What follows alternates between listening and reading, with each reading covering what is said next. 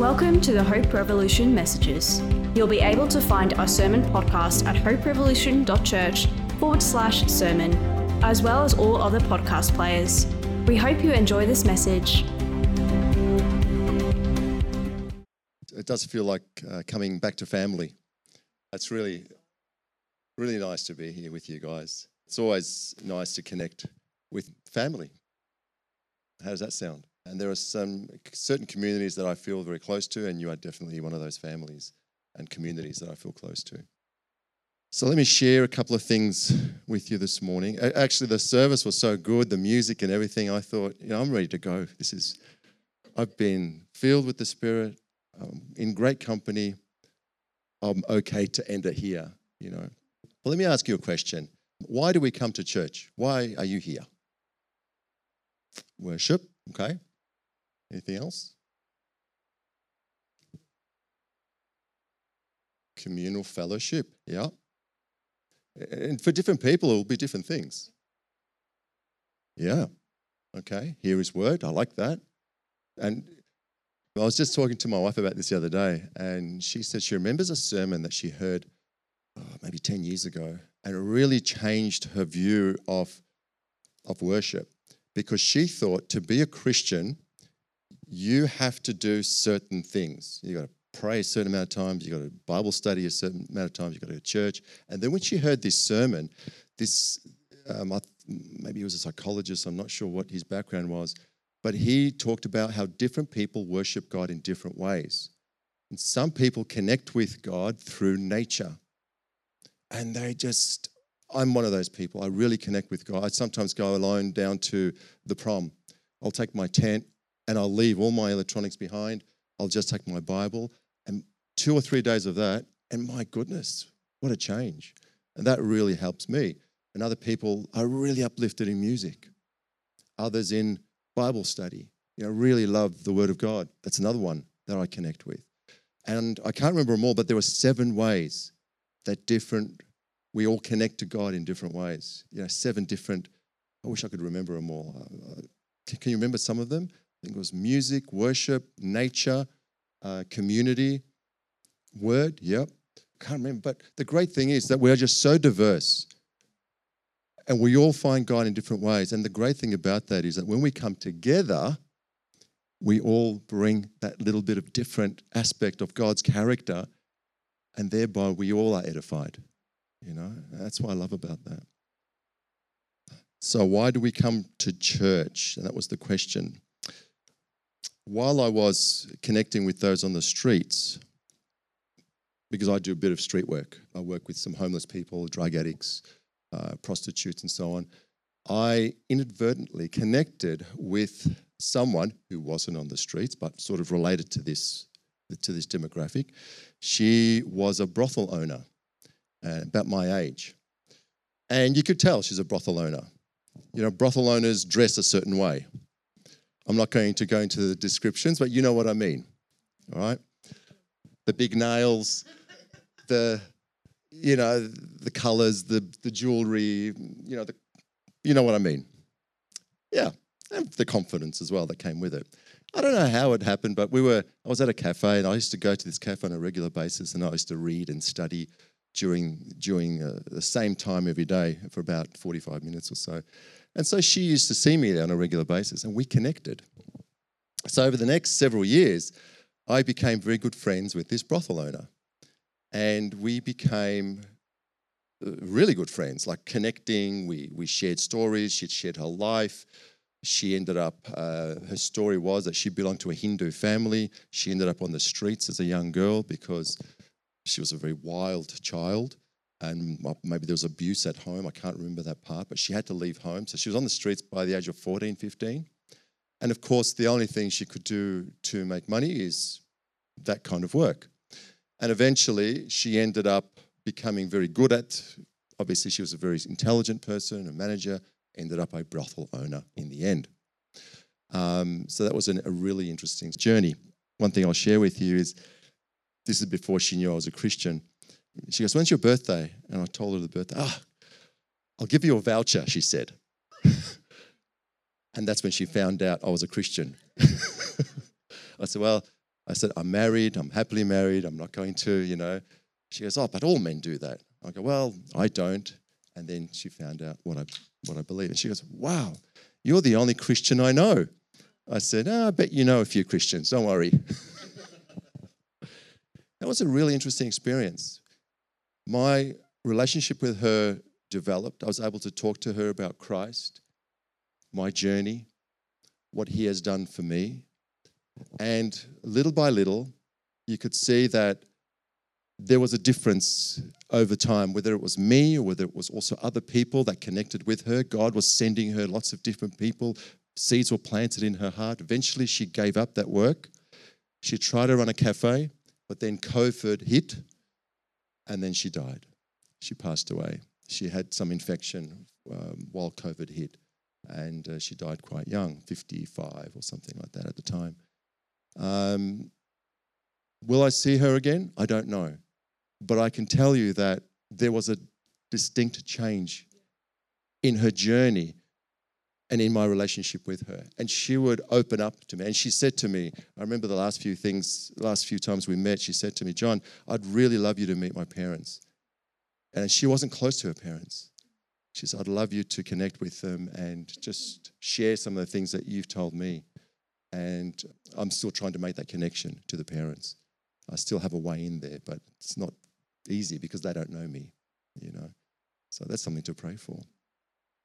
Which brings me to a story about a preacher. This is strange connections, but these connections will hopefully you'll make them.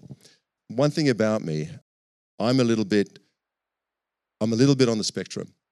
Okay, it might not come across to many of you, but some of you who have kids who are Aspies, you probably say, oh yeah, I can see that in you. So I'm a little bit on the spectrum. So the way I see things in my brain is I see the big picture, and I am trying to break this picture down into small pieces and give them to you, one thing at a time. So the picture may not make sense until the end, all right? There's a story of this pastor. Now, if you know this pastor's name, don't say who he is, because I think some of you may have read about him.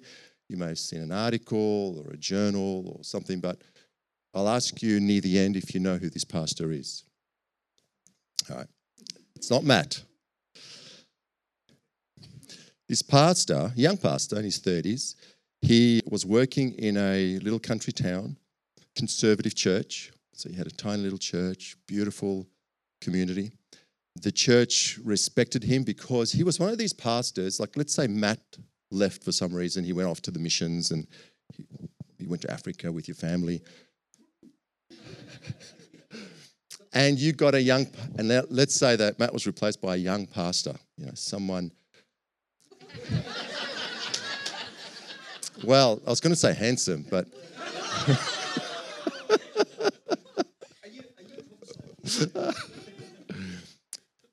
Single. So he's a single young pastor. But these are one of the pastors that everybody loves. There is just sometimes these people that they just connect with everyone, including the youth, the young people, and they just love this guy, right? And this church just was so blessed to have this young pastor. And when he preached, everyone was just focused. The stories, the depth of it all. He was countercultural in his way of thinking. Really uplifted the marginalized, those who were struck. He really understood people. The youth loved him. What the church didn't know initially, they found out later, is that he really enjoyed going down to the big city, which was a little bit of a ways from where they lived. And he would go there, 3 or 4 times a week. And he would do a lot of work with the people on the streets. He would help the homeless. He would connect with, the prostitutes. He would connect with the drug addicts. And he just loved being with those, that demographic. You could say that he was the hands and feet of Jesus in that sense, because that's what Jesus did, didn't he? He loved being with that demographic, probably more than any other demographic. He didn't spend all that much time with the leaders of the church, but he did spend a lot of time with the trodden. So as he was going and connecting with these folk, obviously the church noticed, and I think they loved the fact that he was a good example to, especially the youth. I think any church would love a pastor like that. But something interesting happened, and this is why it's related to the story that when I met this brothel owner, he met a young lady there who was a prostitute, and they got talking, and he was trying to help her and encourage her, to change her life. And something unexpected happened. They fell in love. And they started up a relationship. They started courting and going out. And of course, this can't be hidden for long. And the church found out. Now, I can see a lot of you looking at me. John, where are you going with this? How do you feel as a church? Now that your pastor, this is your pastor, because Matt's not here, young guy, how do you feel about his ministry, about what he's doing?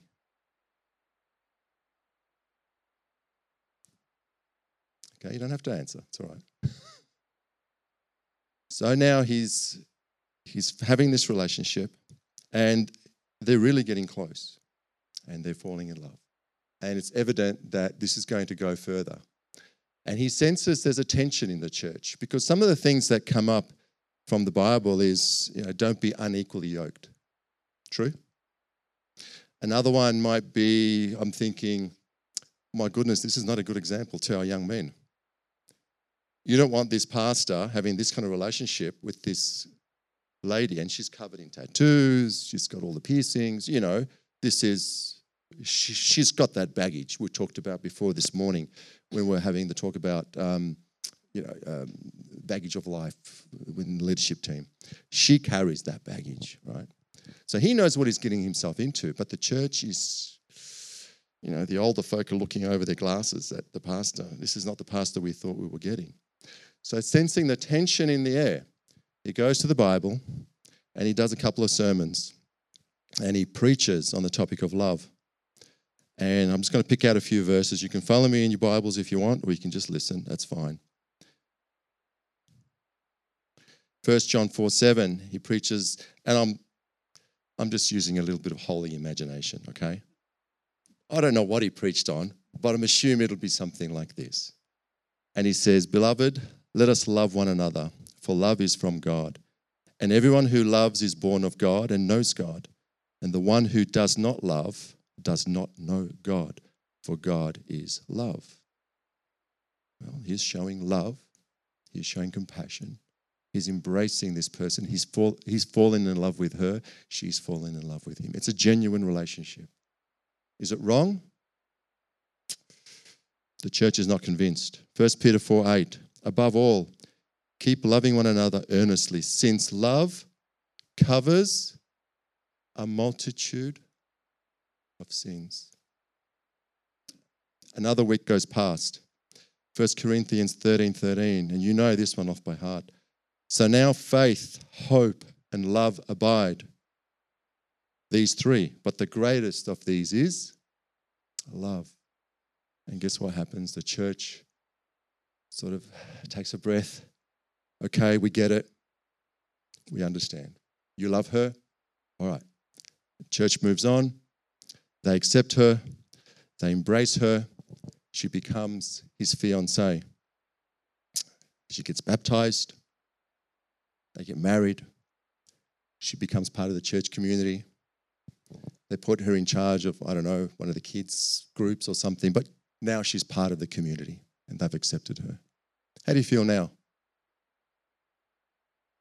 Do you feel better? It's a tough one. All right, it's a tough one. Let's keep going, because that's not the end of the story. Well, they settle down.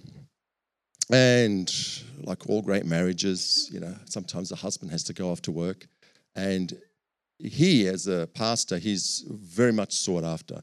And you're very lucky you've got Matt, but you have Matt full-time, correct? Right. So some churches don't. A pastor has to have 3 or 4 or 5 churches, especially if you're in the Philippines or Malaysia. They might see their pastor once a year because they travel through the whole country because there's not enough pastors. So in this part of the country, in this part of the world, he had many different churches. And so sometimes he would be off for a long time, sometimes months at a time. And while he was gone, she's at home, she's a home wife, she's doing the things that a typical wife would do in that culture, in that era. I shouldn't say here in Australia, because it's very different here.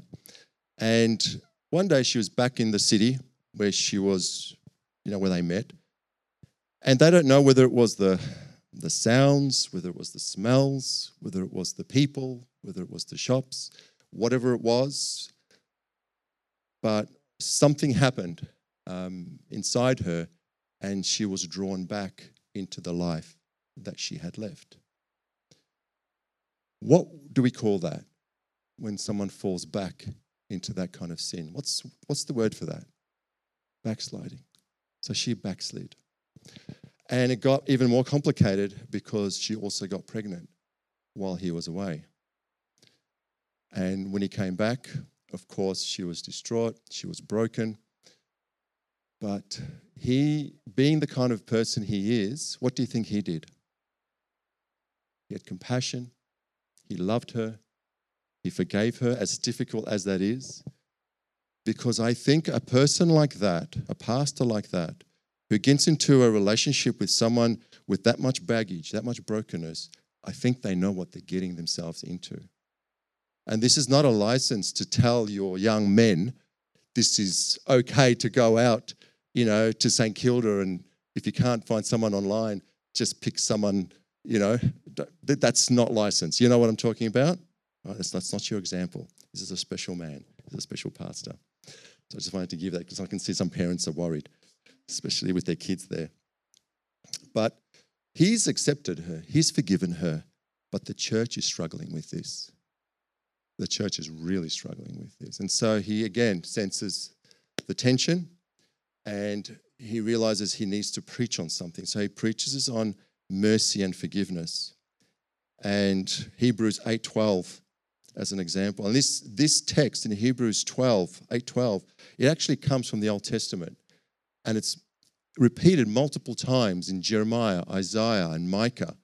So Paul here says, "For I will be merciful to their iniquities," he's quoting God, "and I will remember their sins no more." Then he goes to Hebrews 10:17, "Their sins and their lawless deeds I'll remember no more." So when you're forgiven, and when he forgave his wife, he said to her, "I will remember your sins no more. I understand your personality. I understand your character. I understand the baggage. I understand your hurt. I understand the broken home you came from. I understand all that, but I love you anyway. I'm going to accept you and love you despite all that." Jeremiah 33:8, "And I will pardon all their iniquities by which they have sinned against me and by which they have transgressed against me, says the Lord." So he preaches about these themes to show if God can forgive a multitude of sins and he can forgive his wife, why can't you as a church forgive? Church had another aha moment. And they embraced her, they accepted her, and life moved on. And they settled down. How does someone forgive someone like that? How do you do that? If your spouse or someone close to you does something like this, how do you deal with something like this? And I'm asking you, how do you deal with something like that? And is it something that we have to do? Yeah. And God gives provision for that. It's okay. He doesn't expect us to be bullied in a relationship or locked in to abuse, whether it be physical, spiritual, or marital abuse in that way. So God gives provision. Yeah, absolutely. So don't worry, there is a way out for that. That's okay. Yeah. I think it also depends on your character and on your relationship. I mean, I've known relationships where the one partner has married another and that other partner has come with a lot of baggage. whereas maybe they were involved in some criminal activity when they were younger or something like that. So they knew what they were getting. And then when that person showed some of that criminal activity coming out later in life because they felt they needed more money or whatever, the spouse forgave that person because they knew what they were getting themselves into. You know, yeah, it's a complex. It's not black and white. It's very grey. It's very messy. And again, God does not expect you or would want you to stay in a relationship if this goes on and on and on. You know, I agree with you there. I've got a quote here from a Taylor Grismore. She says, "You can have compassion for someone suffering and still hold them accountable for the harm they cause and to the standard of respecting your boundaries." So you can still have compassion for the mistake your spouses or the people in your life have made, but you don't have to live with that. You don't, like my wife, there's a lot of people that have hurt her. She's been betrayed by good people, good friends, family, and she forgives them. She has no problem forgiving them, but she says, but I don't want to have anything to do with them because every time I'm with them, I feel the hurt come back, but she's forgiven them. Is that okay? You can have compassion, you can have forgiveness, but if being in the presence of those people continue to hurt you, you can move on. Quote ends, "Their pain is not an excuse to inflict pain onto you." You can have boundaries. And I've got here, divorce is a way of preserving self-worth, self-respect, and safety from the pain and damage under these particular circumstances. And I think the ideal would be, and God has always an ideal, and we see that throughout the whole scriptures, from the Old Testament onwards, that God would rather you weren't divorced, that God would rather you would have good families, that you would stay together. But God also lives in the real. And God says, I have given them a certificate of divorce. Remember that text? Yeah. So God works in the real. He has the ideal, but he lives in the real. And sometimes when we read the Bible, we've got to be careful of that, because sometimes we read the ideal and we say, you see, God doesn't want divorce. But then when you see the stories, you can see, hang on, God is real. He understands. It's okay. Malachi 2:16 says that God hates divorce because he himself is a divorcee. When you look at the story of Israel and that history, God understands that, and he uses that language in many of the old minor prophets. He talks about the language of him being a divorcee, and that's why God hates divorce, because of what it does. I think all of us feel, especially those of us living on this side of the cross, and one day I will share with you a message talking about the way things were before the cross and how things changed after the cross. And Christianity changed this world.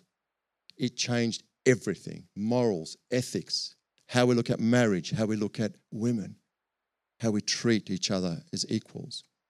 And today we feel that we want commitment when we're in a marriage. And one of the things we do as a society is we give a certificate. What do we call it? Is it a certificate, or is it a marriage certificate? Yeah. And that is a kind of commitment. In the same way that when God took Israel out of Egypt, he also made a kind of certificate, like a contract. Do you know what that contract was called? The Ten Commandments. And the Ten Commandments is actually based on what's called a Sumerian contract. The Sumerians used a similar kind of contract where the emperor or the king or the pharaoh, depending on what part of the world you're in, they would give a set of principles to the people, and he would say, I'm going to be your king, your pharaoh, but these are the principles that you need to abide as the people. And the Ten Commandments was written in that same vein. It's called a Sumerian, like a contract, if you like. I'm going to be your God, but if you're going to be my people, these are the principles that you need to live by. And that gives them confidence and also commitment. Today it's very different, where young people, especially those who don't believe in marriage, says if things are good, we'll stay together. If they're not, we'll just move on. What's the big deal? I'll tell you what the big deal was. When I got married, and I was dating my wife for a very long time, mainly because I wasn't sure, because you try marrying a female version of Elijah. Right? So it took me a long time to muster the courage. Right? But it was funny because we're on our honeymoon, and for the first time I'm sleeping next to her, and we're now committed. And I felt so different in this relationship. This was it. It was very similar to when I was baptized. Oh, I am now committed. This is it. I don't know what you guys do, but we actually even get a certificate to prove we're baptized, right? Just like a marriage certificate.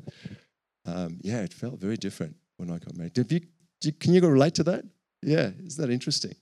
So it's that we need that commitment. It's really interesting. And so God provides that commitment, and he provides that security. And one of the ways he did that is with his covenants. He provided that commitment back in Eden. And then he committed again to Abraham. And then you see him recommitting and creating another covenant with Israel when he took them out of that bondage, out of that mess that they were in for hundreds of years. And he creates that new commitment with them. And of course, the ultimate commitment was when he died on the cross. So he's continually showing his commitment. I love this text here. It's in Hosea 14:4. He says, I will heal their backsliding. I will love them freely, for my anger has turned away. In the same way that the pastor has loved his wife, he has healed her backsliding. He's accepted her. He brings her back and again adopts her. But the problem is when you love someone freely like this, there's something that happens to the other person. And that is often the person who is creating the hurt, once they realize the hurt and the pain they've caused the other partner, it causes guilt and shame. You know what I mean? And one thing that happens when you're feeling guilt and shame is that you sense the pain that you've caused the people in your life, your spouse, your children, your family, especially in this story, that you feel you need to be punished. Okay, and being part of a Christian community, one thing that we have sometimes programmed is that we feel, whether it's right or wrong, is that if we sin, we feel sin needs to be punished somehow. And one form of punishment is to do the sin again. Why? Because when we do the sin again, we feel bad about ourselves. And making ourselves feel worse and bad about ourselves is a convenient form of self-punishment. So often people who have sinned or who have struggled with something maybe have been forgiven or forgiven themselves, then later have felt the shame of what they've done, can sometimes backslide and go back to it because of that. And in a way, they're punishing themselves over and over and over again. And it's a misunderstanding of the gospel. But somehow, especially in Christianity, it tends to be part of us a little bit more than it should be. It's just part of the culture sometimes. And this is what happened to her. She felt the acceptance, she felt the love, the church accepted her, but she saw the damage that was caused. And she went back and she did it again. And she was back on the streets. And it was because of self-punishment. She just felt shame. Unfortunately, things didn't go better to better, but better to worse. And she got pregnant again. And a few years later, same thing happened, and she got pregnant again. And so his children, all of them, were not his. They were all the kids that were from other men and from her harlotry, if you like to call it that. But guess what he does? He accepts her, he forgives her, he embraces her, and he brings her back. Who's the pastor I'm talking about? Well, yes, Jesus can be the example here. Do you know who the pastor is? Pastor Hosea. I'm using a little bit of an allegory trick. I wanted to bring the story of Hosea to a modern setting. I wanted you to see the power of acceptance and forgiveness and love. And imagine if that was the pastor that was here. And who does Hosea represent in the story? You mentioned it. Jesus. Jesus was the one that went after his church, Israel. He's the one that saved her from the harlotry of Egypt and from the brokenness and the damage and all the things that they were doing there, the idol worship. He's the one that saved Israel from that. He's the one that loved Israel continually through the history of Israel, even though they continued, the history was this, up and down. But he loved her back, brought her back. It's a beautiful story of the love of God. And you know the story of Hosea and Gomer, that she ends up in the sex slave industry because she's so broken and so filled with shame. She goes off to some country, she's sold as a slave, and Hosea doesn't see her. And coming back to the movie, that Sound of Freedom, the Sound of Freedom, who's seen it, by the way? Oh, wow, good. You know, at the end it says that there are more slaves today than any time in history. That's nuts. That's nuts. And just like what Jesus did for us, Hosea goes, he finds out where she lives, where she's working in another country. He negotiates a price. He realizes the price is going to be everything he has. He's going to have to sell his house, everything. Collects the money, goes to the country, negotiates. And when he buys her back with everything he has, what does he pick up? Someone who is broken, someone who is broken internally, externally, rags, filthy rags. A broken person. In the same way that when God took Israel out of Egypt, he took something that was broken, something filthy. Perspective was completely shot. And we saw that within 6 weeks, they're dancing around a golden calf naked. That's how broken they were, you know. And yet God continued to love and accept this broken thing that is us. And I love that story, how I'm just picturing how Hosea, when he saw her and the brokenness, you know, there where they were negotiating the price, and then she sees him and she realizes that's her husband, and there he is again, saving her. And I don't know whether she would expect him to be angry or whether she expected him to reprimand her or to beat her. I guess in that culture that would probably be the case. But he would have embraced her just as she was in her filthy rags and kissed her and loved her and picked her up and took her home. And it's that kind of love and that kind of acceptance and compassion that breaks a person. And once you're broken like that, you're never the same again. And she wasn't the same again. And we know from the story that she was a faithful wife. And yeah, everything changed after that. And I just love that. I'm sure she would have never expected that. I'm sure in the same way that when the angels saw Jesus come to earth and eventually die on the cross, I'm sure the angels never expected that in the same way. What are you doing? You're our creator. You're our God. They would have never expected that as well. It's the act of love and forgiveness and acceptance. It's these things. It's the only thing that can lift the curse. That's it. There is nothing else. I remember as a kid growing up, I was thinking, what is the most powerful thing in the universe? And I'm thinking atom bomb, hydrogen bomb, you know.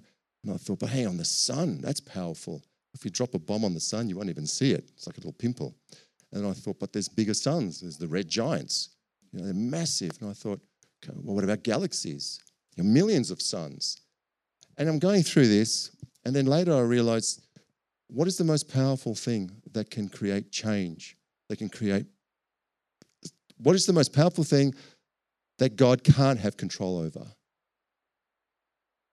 And that's us. He can't force us to love him. And it ends up that love is the most powerful force in the universe. I mean, of course, you guys know this. But as a young man, for me, that was a real aha moment. That love is the most powerful force in the universe. And that's why I love the stories like this.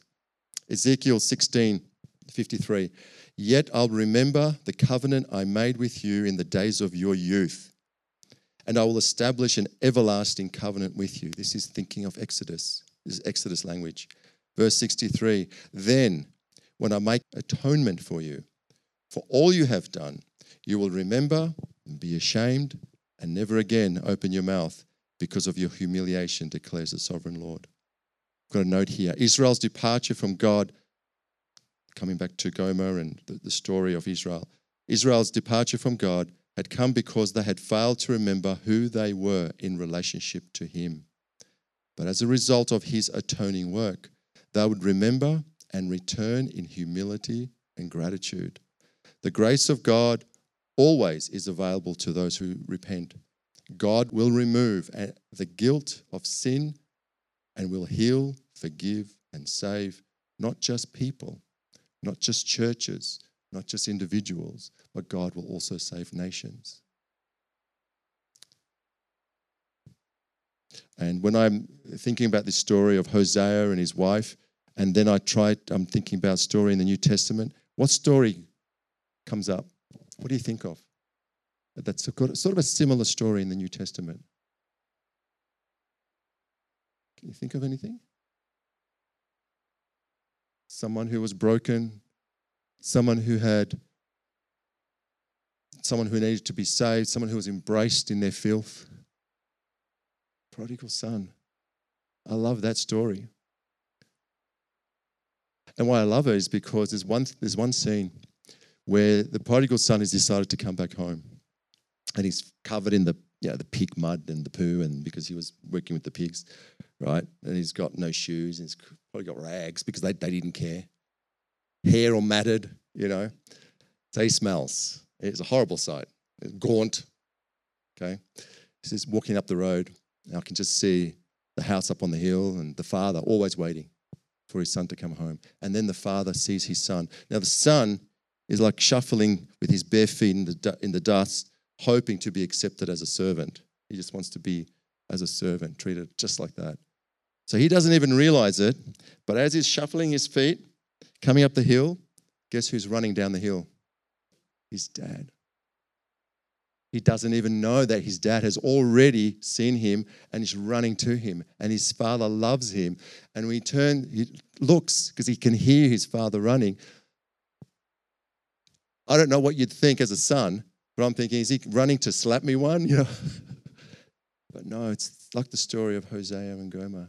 The father embraces him in his filth and loves him and kisses him. And the son hasn't said a word. The father has loved him first. Oh, what beautiful stories, story after story in the Bible. And this, I think, why it's so important, these stories of mercy and forgiveness and hope and restoration. This is the Christian story. This is why we're Christians. This is why I feel part of your community, because that's our story. It's who we are. I love that. The secular world can't understand this. And that's why we must do what we can to share this story with them, our experiences. Love has the power to transform lives. Let me read something from Hosea, since we're talking about Hosea. This is the preacher speaking, all right, Pastor Hosea. And I'm going to read it from the Message because I think it's just so unique the way the Message puts this. Hosea 2:14 says, and now here's what I'm going to do. He says, I'm going to start all over again. I'm taking her back out into the wilderness. Which wilderness is he referring to? God is talking about Sinai. I'm going to take her back into Sinai because you got to think there's many stories, there's many pictures here. I'm taking her back into the wilderness where we had our first date, and I'll court her. I'll give her a bouquet of roses. I'll turn Heartbreak Valley into acres of hope. She'll respond as she did as a young girl those days when she was fresh out of Egypt. Is that beautiful language? I love that. I'm just going to finish up here. When I was preparing this, one of the things I was thinking of was Ephesians chapter 5. Do you know what's in Ephesians chapter 5? Oh, yeah, they talk about marriage. And I thought about that text. Husbands, Love your wives as Christ loved the church and gave himself for her. And I'm reading this story of Hosea and Israel and how God accepted her and loved her and brought her back, and how Hosea went back time and time after her whoring and the child that wasn't his. Love your wives as Christ loved the church. Wow. Wow.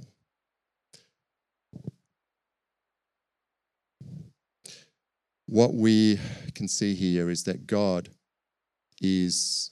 you know what I'm going to do, actually, before I go? Let me read this in the Message. I've got it here in the Message, as Ephesians 5:25. I found this the other day. Husbands, go all out in your love for your wives, exactly as Christ did for the church. A love marked by giving, not getting. Christ's love makes the church whole. His words evoke her beauty. Everything he does and says is designed to bring the best out of her, dressing her in dazzling white silk, radiant with holiness. And that is how husbands ought to love their wives. I'm in trouble. Oh, Lord, I need your strength. What I love about this is that God is so committed to us, even though we may not always be. He will do everything to accept us, even though sometimes we might reject him. He is relentless in his legal commitment to marriage, even though we have failed. He is relentless in his love and forgiveness, even if we have committed adultery. There's a text in Ezekiel 36:26. I'm just paraphrasing a note that I've got here. One of the most remarkable promises of Scripture is that God will take away the heart of stone and give you a heart of flesh. Ezekiel 36:26, if you're making notes. And that is the hardness and the coldness that you've developed as a survival mechanism through life. Sometimes we've had to do that to survive. And the pain and the shame that some of us have had to deal with because of maybe the baggage we've had from our youth. And he wants to replace that with a heart that is soft, that is warm, that will feel again, that will love again, that will have compassion again. You know, some of us really are struggling with those sorts of pain, and we don't relate.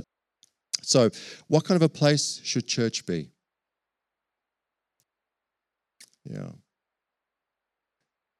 After doing this message, I really thought about this, and I thought, you know what? Church should be a place where we can learn to love and learn to love safely, because it's not always safe to learn to love in the world because of betrayal and things like that. But here, we can learn to love.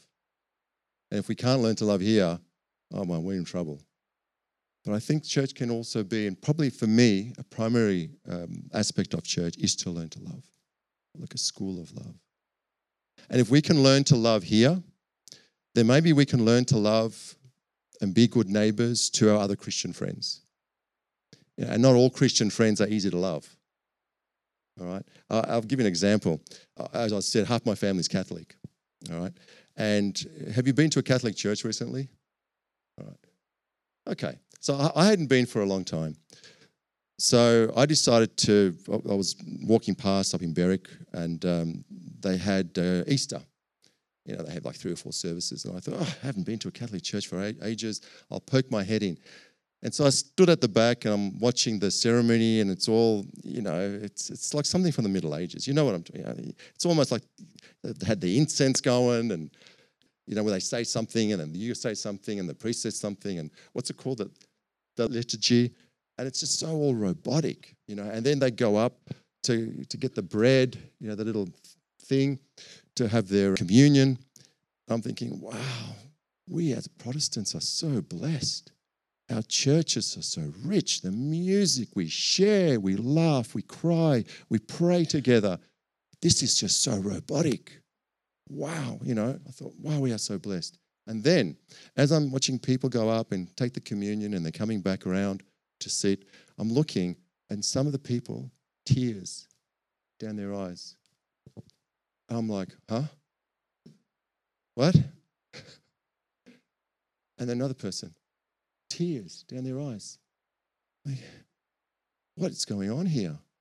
I'm feeling more like I'm in a pagan ceremony. And yet these are people that have been touched by the story of the cross, the resurrection, the communion, the Last Supper and the whole thing. And I'm thinking, when was the last time I cried at a communion? Yeah. And that really, I had to remind myself, okay, God is working here. And sometimes it's hard to love other groups, Hindus, Muslims. Sometimes it's hard to love the homeless, especially when they smell, the atheists, and they give us a hard time. Yeah, there are groups in the world that are really hard to love. But these are all our neighbours. And if love can't break the barriers, and if love can't embrace them and bring them here and make them feel at home like you've made me feel at home, this weirdo, this Adventist weirdo. And thank you for adopting me as your, like a prodigal son, maybe, foster son. Yeah, a church should be a place where we can love, learn to love, grow our love, practice our love, especially when people come into the church that are hard to love, maybe even our neighbours. Let me finish here. God shines his goodness on all, the just and the unjust.